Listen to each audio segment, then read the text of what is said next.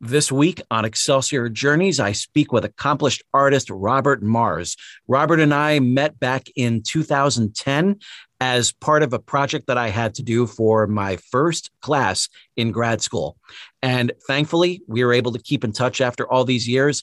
And I've just watched him grow and grow and grow as an artist to the point where he is now, for over 10 years now, been able to concentrate fully on art for a full-time work.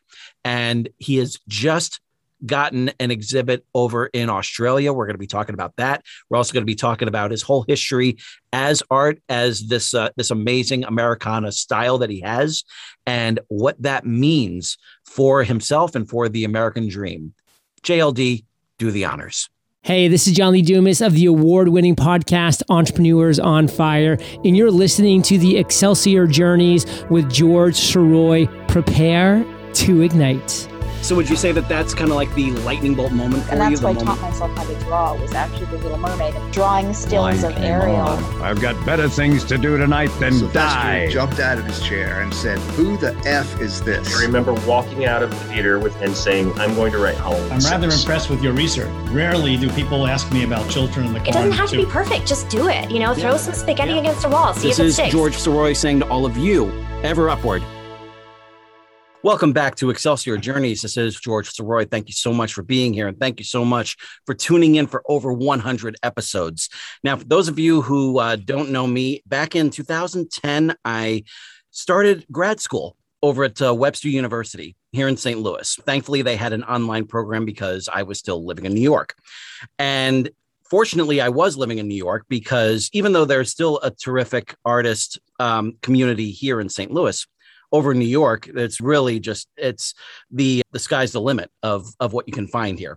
And the first class that I took was a class called Artists Are Alive and Well. And it was a really interesting class, and it was a really good time. I actually definitely was a really good first class when you're taking grad school. And the final project that we had was a really good one because we had to track down an artist in our area and sit down and interview them. And I was looking around for some different artists, and I found a gentleman named Robert Marrs. And I was really struck by his style. It's very much like when you go to Vegas and you see like the older signs. I think it's called like the Neon Boneyard. It's a really striking kind of style that I would love to have up in my home, which is always a good sign when you see get in touch with an artist that you really connect with. So I reached out to him. I told him about my assignment, and he was very willing to sit down. We sat down at a diner. I bought him some lunch, had my tape recorder on hand, and we talked for, I want to say about 20 minutes or so. And it was great. It was a really, really good interview, and it was a lot of fun. I still have it somewhere. So thankfully, we kept in touch over the years, off and on. And I am proud to say that he is here with us to talk about his latest exhibit and everything else that came before that. So it is my pleasure to introduce to you the artist, Robert Marrs. Robert, how are you, sir? Good. How are you? I'm doing terrific. Thank you again so much for being here. I'm really glad that we were able to keep in touch throughout the years. It's been great. And seeing your different posts on Instagram just reminds me I really do need to get some of his art in my home at some point. So absolutely. So tell us a little bit about the exhibit that you have going on right now, because this is actually going to be posted out there on November 2nd. So from what I understand, the exhibit's still going on, correct? Yes. So the exhibit opened last Thursday, and it's at Galati Galleries in Perth, Western Australia. Wow. And it's my first solo exhibition in Australia. Nice. And it was a couple of years in the making. I had talked to the gallery back in probably 2012. Mm-hmm. And he was interested in showing me at that point, but I really kind of felt like I didn't have the foreign exposure yet to have an exhibition. And so we sort of put it off at that point. And come 2 years ago, I guess, a year and a half ago, we started speaking again. And he said, "I'm really interested in what you're doing still. I would love to show your work." And it was a lot of back and forth, a lot of talks and negotiations. But I felt like this was the right time to do it because over the past 8 or 9 years, I've really built up my foreign collector base. and just a great gallery. They really support their artists. They really collaborate with their artists. It's not, I don't feel one-sided at all. Right. And the exhibition seemed to be a success. So it runs through the month.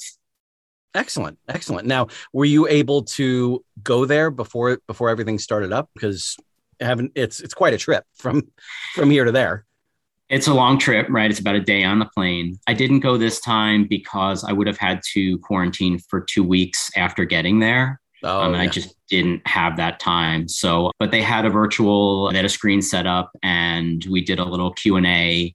And so people got to kind of ask questions. And so it was really interesting. Oh, it's fabulous. And how's the reception been so far for it? It's been really good. I know that there were 2 sales on the first night and they're hoping for a couple more. They do a lot of promotion. They're really great at all the PR parts of it. And I think it really shows when you walk into a gallery and the people that work there just love the work. I think that's very telling. Oh yeah. Yeah, it's all about the passion. It's all about like what it is that you're into and everything, and what it is that really grabs you, and you just want to make sure that the world knows about it. Like that was the main reason why I started the show in the first place, because I looked through my list of Facebook friends. I was like, wow, I have a lot of awesome creative friends, and they need to be on a podcast. They need to let the world know who they are. And after a while, it was like, okay, they need to be on my podcast. So and then it just went from there. So with that in mind, I mean, like it's when you say that you don't really have like too much international exposure, is it really just because of the style itself that you have? Because it's very like almost like a Route 66 kind of it's very American based. Yeah. No, it just, as my career sort of progressed, there were more international buyers interested in my work. And I do have a few galleries. I have a gallery that I work with in London, a couple of galleries internationally, Cologne, Germany. And so just over time, there's people who respond to the work. I think that there is a love for the American culture in the 50s and 60s that isn't just American, right? Like the whole world kind of views it as a really special time. And so I think that sort of caught on overseas, and I think people want to feel that nostalgic feel. Yeah.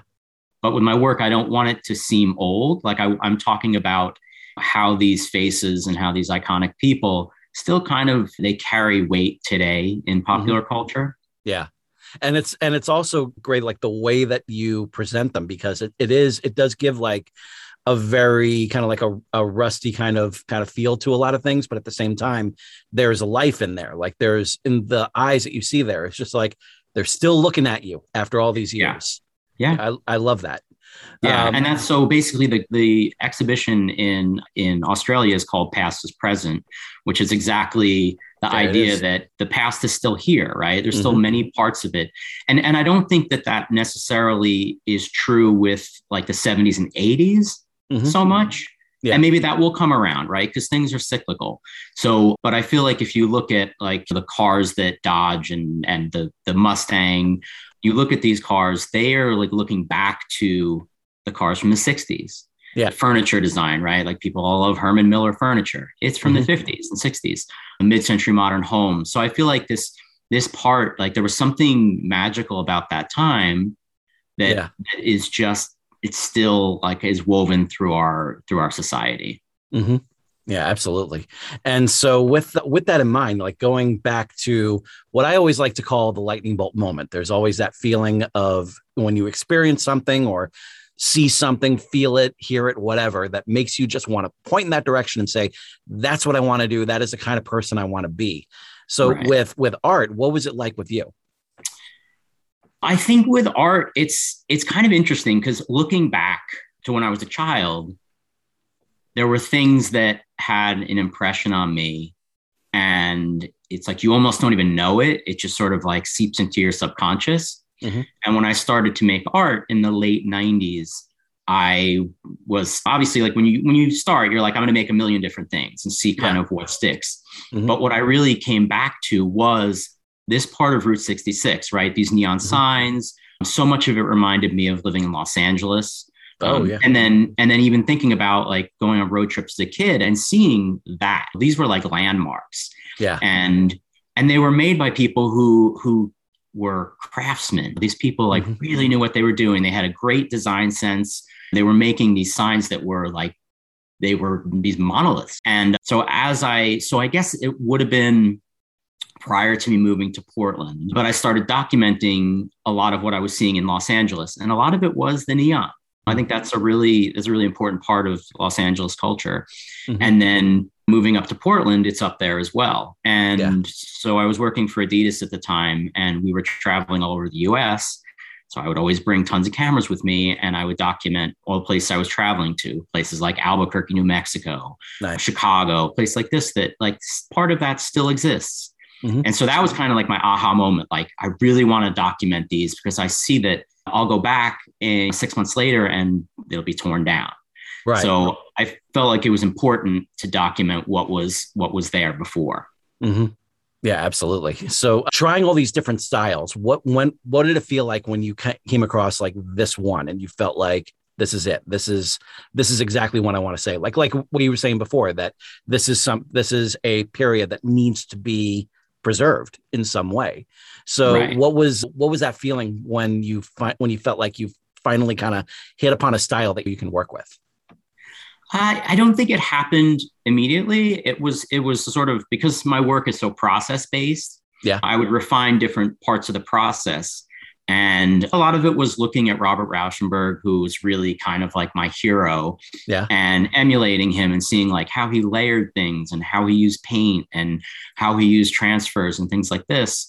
But I felt like I wanted a more refined style. Like I felt like he's much looser with what he does, but I really loved kind of the strong compositions that he was making. And so that's kind of the direction I went in.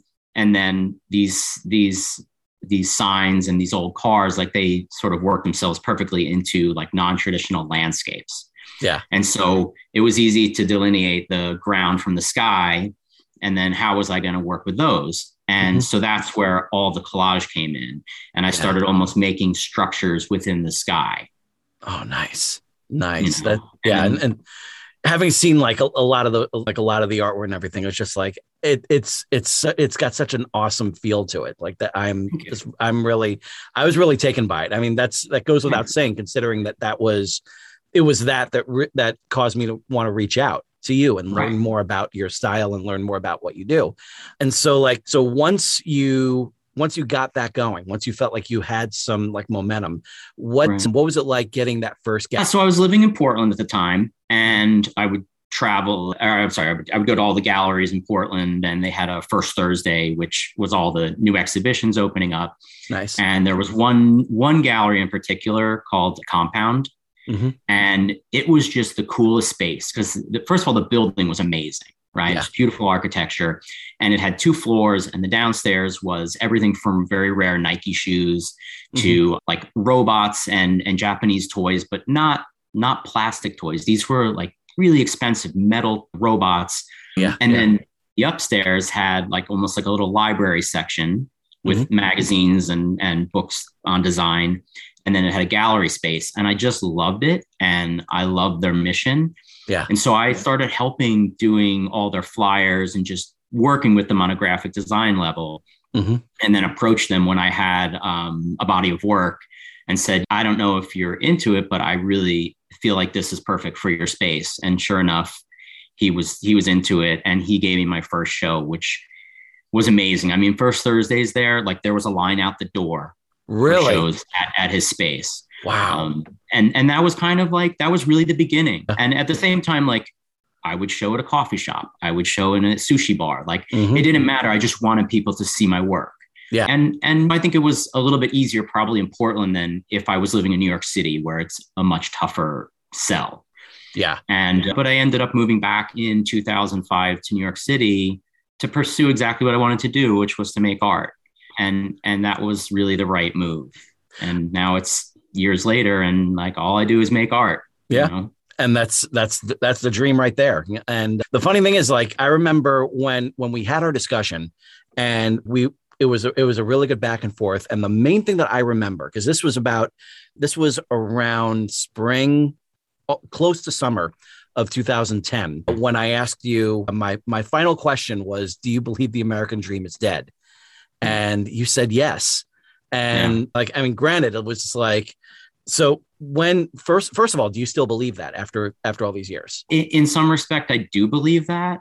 Mm-hmm. I think that like this late stage capitalism is not good for our country. Yeah. But with that being said, like I still pursue the American dream. Mm-hmm. Right. Like all my work is really based. It's so rooted in that golden era of America. Yeah. You know, but at the same time, we don't want it like since the work is centered on like so many older things. Is that basically just saying that the American dream was over there and it's not here yet? Like we still have to catch up to it or something? Or is it the American dream itself that's kind of looking back at us and saying like, we're waiting? I kind of think that in the 50s and 60s, like there was a strong middle class. Yeah. It was possible for someone to move here from a foreign country with $20 in their pocket and make a business and make a life for themselves. And I think that that's so much harder these days. Yeah. And so I think that part of the American dream is dead.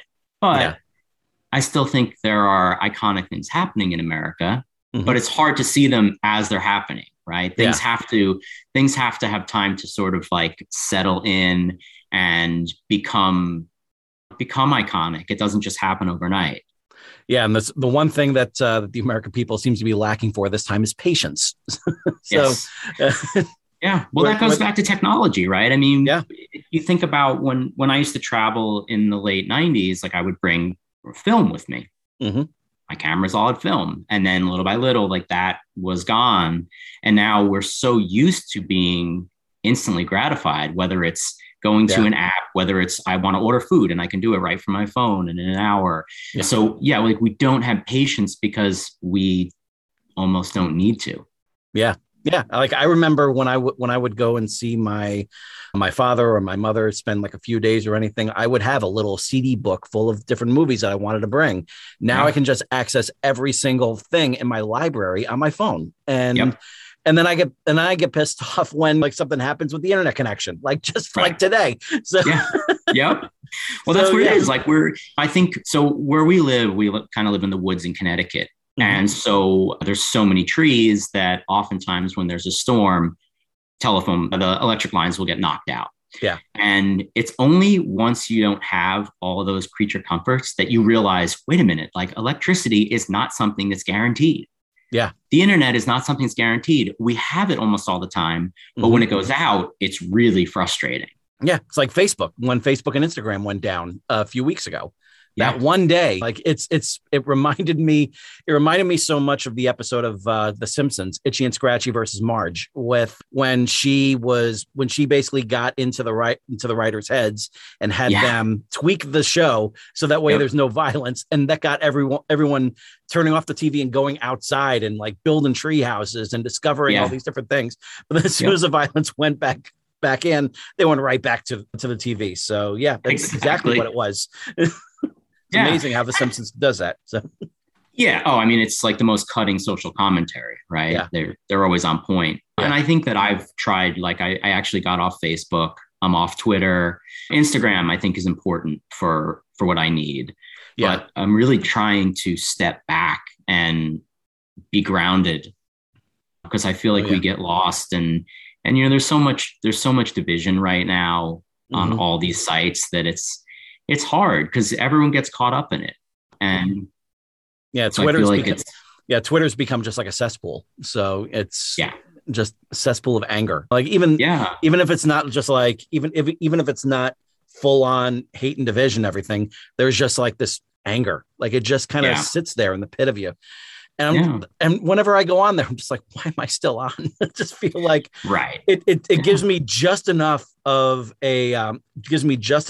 visibility for what I do with the show and the audiobooks and the writing and everything like that. It gives me just enough so that way I should stay on. But then, there are times when I feel like I really do need to just kind of take a few steps back. And it's hard to curate it, right? Like we used to be able to curate our feed and we no longer can do that. So it's basically, we get dumped on things because of the algorithms. And it's like, I don't want any of this stuff. Yeah. You know? And look, I love being in my studio, right? Like I love making things. I love having my hands dirty. Yeah. And that was one of the big reasons that I left graphic design, because I felt like so much of it was just on the computer all day. And it was, you have a big font library and clip art and these things, and you put it all together, and that's fine and creative. But I wanted to do what I went to school for, you know, and use my hands. And that was really like one of the things that made me step away from graphic design. Understandable. Yeah, absolutely. Now, with when you were starting up, you had your first gallery over in Portland. You had you were also showing your art in all these other smaller places, but then you made that move to New York City. And considering how competitive all of New York City is with everything, what did it feel like, and what was the experience like getting your first real taste of success there? So I did have a show in Chelsea. Probably 2006, after I moved back. I had been talking to a gallery, which turned out to be really a bad experience. But the good part of it was that I actually got a show in Chelsea. So that was another step in getting to where I wanted to be. When I first moved back, I was still working graphic design jobs, art director jobs, things like that, because I wasn't at the point where I could do it full time. And so I was staying up late at night, making art, going to work in the day. And I think after that failed, after the thing in Chelsea happened and I just walked away from that gallery, there was another gallery up in Boston who contacted me and asked if I'm working with them anymore. And I said, no, I'm not. And he said, good, I would like to work with you. And so that was another really nice step. And that the gallery was called Kidder Smith, and it was right on Newbury Street.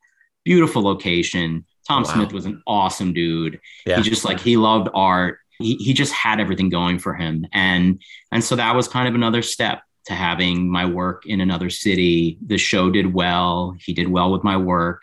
He just ended up closing in 2008 because of the housing market and all of that. Yeah. So that was really sad. All my friends, the people who were also artists at the gallery, were really just bummed when that happened, because he was such a good guy. Yeah, it's a shame. That is a real shame. 2008 really destroyed so much. It's such a shame. Just imagine like what things could have been like if it was able to keep going. But then at the same time, like the way things were going, it felt like it was going to collapse at some point anyway. So it's like, So it's definitely, I definitely get, like what you mean when you say like the American dream is dead, when you have everyone just basically doing everything they can to build themselves up on the backs of so many other people. So, and that's not what this whole, it's like one of my favorite, memes, just like, that's not how this works. That's not how any of this works. So you got yourself set up in New York City, and after a year you had the Chelsea one, and then a little bit later you had the Boston one.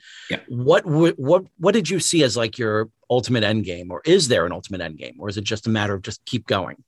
Well, I think the big change was when there are galleries that exist and they give an artist a show, and then another month they do another artist, and they don't actually represent the artist. They just give them shows. But the big changing point was having galleries that represented me full time. So you'd have a show once a year, once every 2 years, but then in the interim, you'd always have work hanging in the gallery, so people could come back and still buy in between your shows. And that was really the big turning point for me. Once I had about 4 galleries that were all representing me, it was so much easier. And actually, I had to step away from a day job because my responsibilities to painting were becoming that much more. And at the time, I was working for Zoo York Skateboards, and I was their creative director. Oh, wow. And when I took the job, I felt like this is going to be amazing, right? Like, I love Zoo York. I remember speaking to Rodney Smith back in the 90s when he was starting the company, and it just made perfect sense.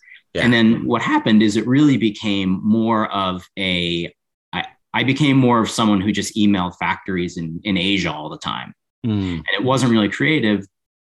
And I was kind of like, do I want to do this? I mean, it's not creative. It pays well, but I can be doing something else, which I truly love. And so I ended up stepping away from that job. And that was the last day job that I worked. And that was 2011, I think. Oh, wow. It was 2011 when I left that job. So I've been making a living for 10 years, making art. Fabulous. And I'm super happy. I mean, we we moved up here 8 years ago, and the kids are both in school, and it's a dream life. I love the woods. I love nature. And so it's kind of all worked out. It's like you have inspiration all around you in a sense. Yeah. And it's not exactly the right kind of inspiration, because it should be more gritty, and it should be more city that I'm looking at. But this truly like fulfills a part of me that I don't get there. There's a calmness with it. Calmness and an openness to the space. And I think that allows me to sort of breathe and come into the studio and not be distracted by anything. Mm-hmm. You know, I mean, when it's easy in the city to be distracted, right? Because I can go, for lunch, I'm going to go down to Chelsea. I'm going to go to galleries. I'm going to go here to a museum. Mm-hmm. And here it's like, you can go get lunch, but there's not really anything else. Yeah. And so it's so much easier for me to focus on what I'm doing and really like up my craft. Absolutely. Yeah. And it's funny you should say that in 2011, that was when you were able to step away from full-time, from day jobs, and just commit to full-time, because when we had our talk in 2010, so you were still working with Zoo York, correct? Yeah. Yep. Wow.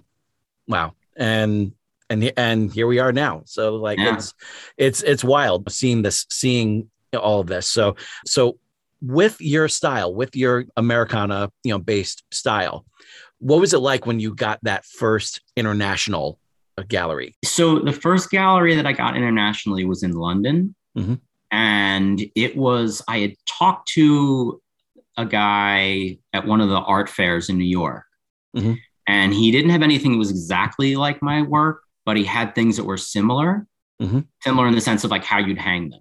Yeah. And so I started talking to him, and I had a little booklet, and I gave it to him, and we ended up talking, and he ended up giving me a show, and I didn't get to go there, which was kind of a bummer.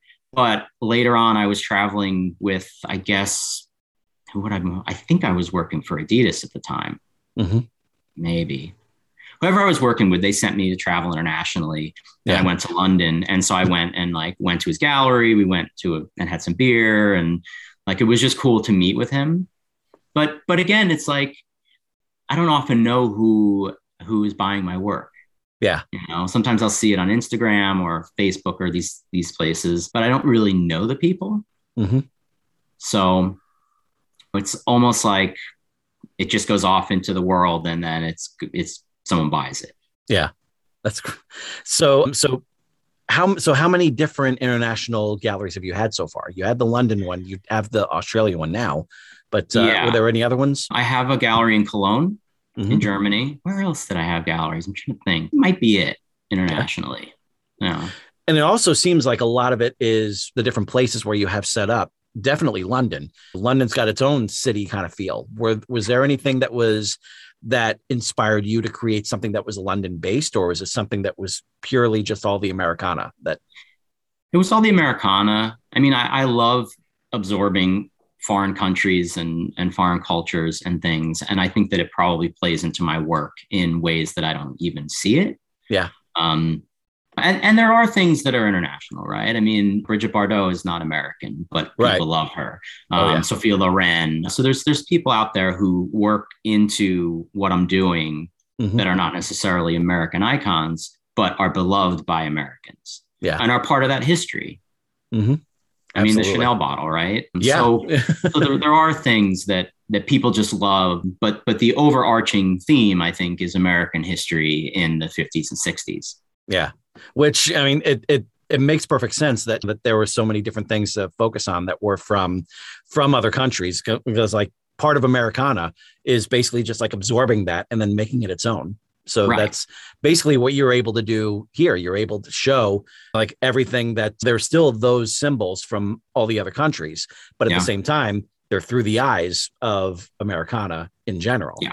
And I love that. And so, I think that's really, really cool. So what do you see is like with everything that you've done so far, what is, you say, like the next thing in your bucket? I am working with a gallery in Tarrytown, and he's also very involved, and we have a lot of conversations, and we sort of push things in a little different direction. So we're talking about power couples, and it's not old American history, but Jay-Z and Beyonce are some of the most iconic people out there. Mm-hmm. They're very pretty. Yep. They dress exquisitely. Like they have everything going for them. So like, I think we're pushing in a little bit more of a modern direction. I would say Lady Gaga is someone who in 20, 30 years, she's there. Yeah. Even Brad Pitt and Angelina Jolie, although they're not together anymore, like they were a huge power couple and they were both doing great things. And I think that's what it is, right? Like when you look at some of the Kardashians, they don't necessarily have any substance to them. They're purely like a PR machine. Yeah. And they're great at it, but I don't connect with them. I connect with the people who have other talents. You look at Brad Pitt through his history of movies and you're like, wow, he could do anything. Yeah. Yeah. You know? Yeah. I still remember. He's a beautiful man. I still remember it took a while for me to really kind of latch onto him. My sister, definitely did very quickly, but I remember watching him in Seven. And I was just like, oh, okay, you're good. And then I watched him in 12 Monkeys. So I was like, oh, you're great. Oh, you're great. Yeah. and then, exactly, and then later on Fight Club comes out. I'm just like, oh, you're awesome. Yeah. Yeah. And he can do everything, right? He can do comedy, right? He was in, what is it called? 12 Monkeys. It's another number. Ocean's 11. Ocean's 11. Yep. And he's hilarious, right? He's always eating in that. Like he's just kind of such a well-rounded actor. He's like the Robert Redford of today, I can say that. I can see that. Yeah. Yeah, definitely. Especially considering a lot of the other kind of kind of movies that he'll do, like he'll do Babel out of nowhere, and just a lot of other ones like that. So I can see that. I can definitely see that as him. So with everything that you have going on here, like say that there's someone who wants to kind of step in and kind of follow your direction, someone who's inspired enough by your work that they want to go in that direction of art, whether it's to do like something like a spin-off of your style or something of their own, whatever the case. What would you say would be like the first thing that you'd recommend they do? I mean, for young artists, because I have a following of people who are younger who emulate my style. And obviously I don't want to give away all of my tips because some of the things are mine and that's what makes my work unique. Yeah. But I always tell people, like in the beginning, like, copy your artists, right? Copy your heroes, right? Mm-hmm. Find out how they make what they make. And then little by little, take away from that what you feel comfortable with doing and refine your processes. Mm-hmm. And then that's how you'll get to be where you'll be. But again, it's like, don't think you're going to make 10 paintings and be successful. You have to make 1,000 paintings, like make little paintings, experiment. And from there, like by the time that you get your whole process down, then make it on a big canvas. Yeah. It's you already have it. Yeah. Because you're not going to know what works until you start doing it.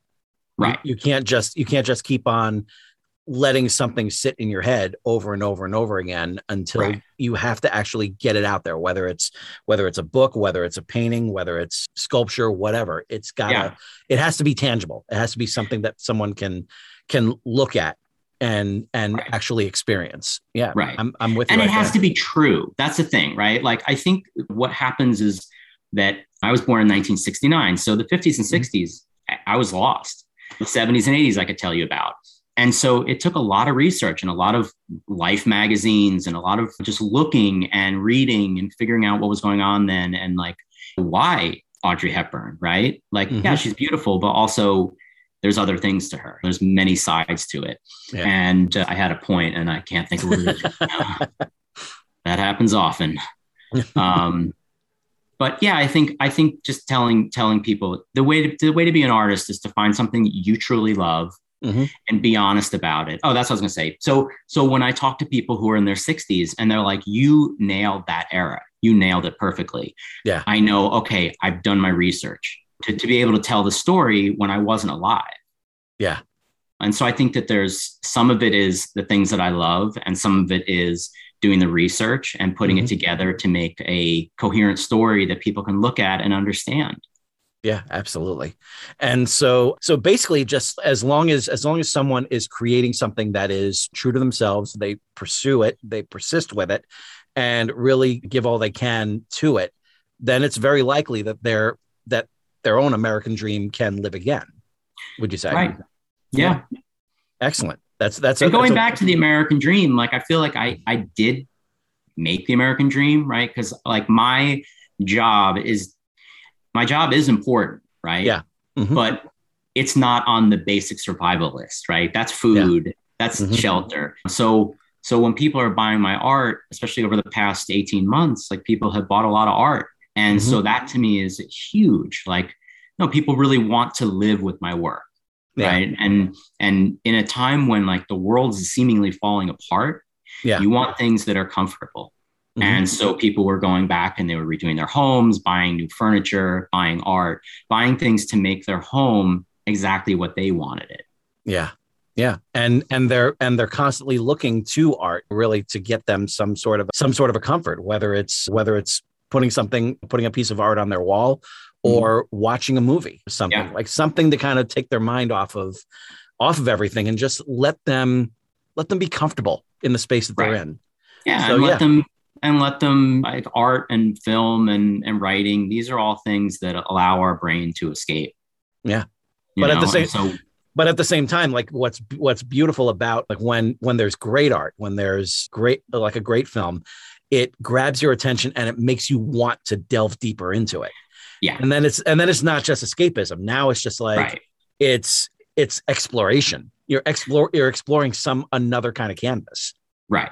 And which is something that a lot of people are really looking for these days, especially even though like we're still waiting for that time when we can kind of get back to what it was before. It's not going to get that way. Like too many, like but if we can at least learn from everything and just see like what it is that we can take from this period.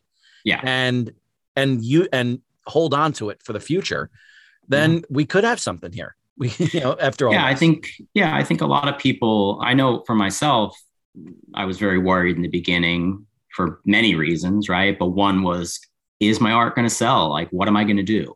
I saw many people not having jobs, right? People who work in service industries, like they didn't have work. Yeah. And so that was a big concern. But I came right into the studio and started to translate like how I was painting from my brain, right? So it became, the way that I was painting became messier and more layered, almost like my brain has so many layers to it and I'm just trying to unravel it. Right.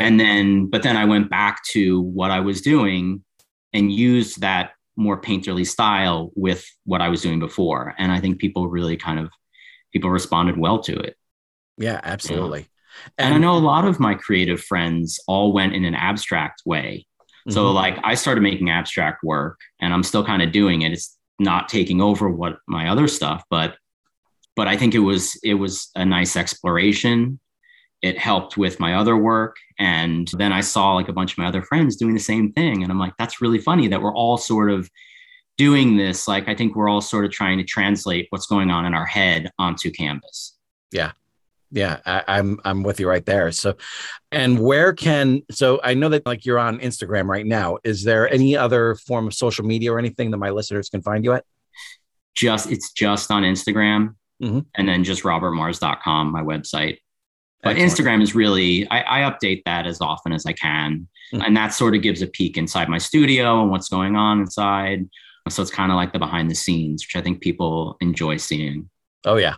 Yeah, a lot of people really, really feel inspired when they see like how something is put together. It's not just like looking at the art, but just getting a little bit of insight of how it all came about and everything. That's something that really works for a lot of people. Yeah. And I hope that all of you who are artists themselves, all of you who have something to say, have something to express, to put out there and everything, just like what Robert said before, do not be discouraged by the world that we're in right now. Go ahead and get it out. Get that feeling that you have, that you just need to create something, that you need to express something. Do it and do it as much as you can and see what works for you, what style works for you, and then eventually what will connect with everyone else. Because once you have that, and you're being true to yourself, then your own American dream can live and thrive. So for Robert Mars, this is George Sirois saying to all of you, ever upward, and I will see you next week. Thank you very much for listening to this episode of Excelsior Journeys. I hope it was both inspiring and entertaining. Special thanks to Zach Comtois for providing new music for the intro and outro. please take a moment to leave a rate and review on Apple Podcasts. And if you enjoy the show, please share it with your friends and subscribe to your platform of choice by going to he'sgotit.com/podcasts. While there, you can also fill out the application to be a guest, inquire about sponsorship opportunities, and click on the Buy Me a Coffee link if you wish to give your support to the show. All interaction is very much appreciated. If you have a question, comment, or suggestion for the show, please direct it to George at he'sgotit.com.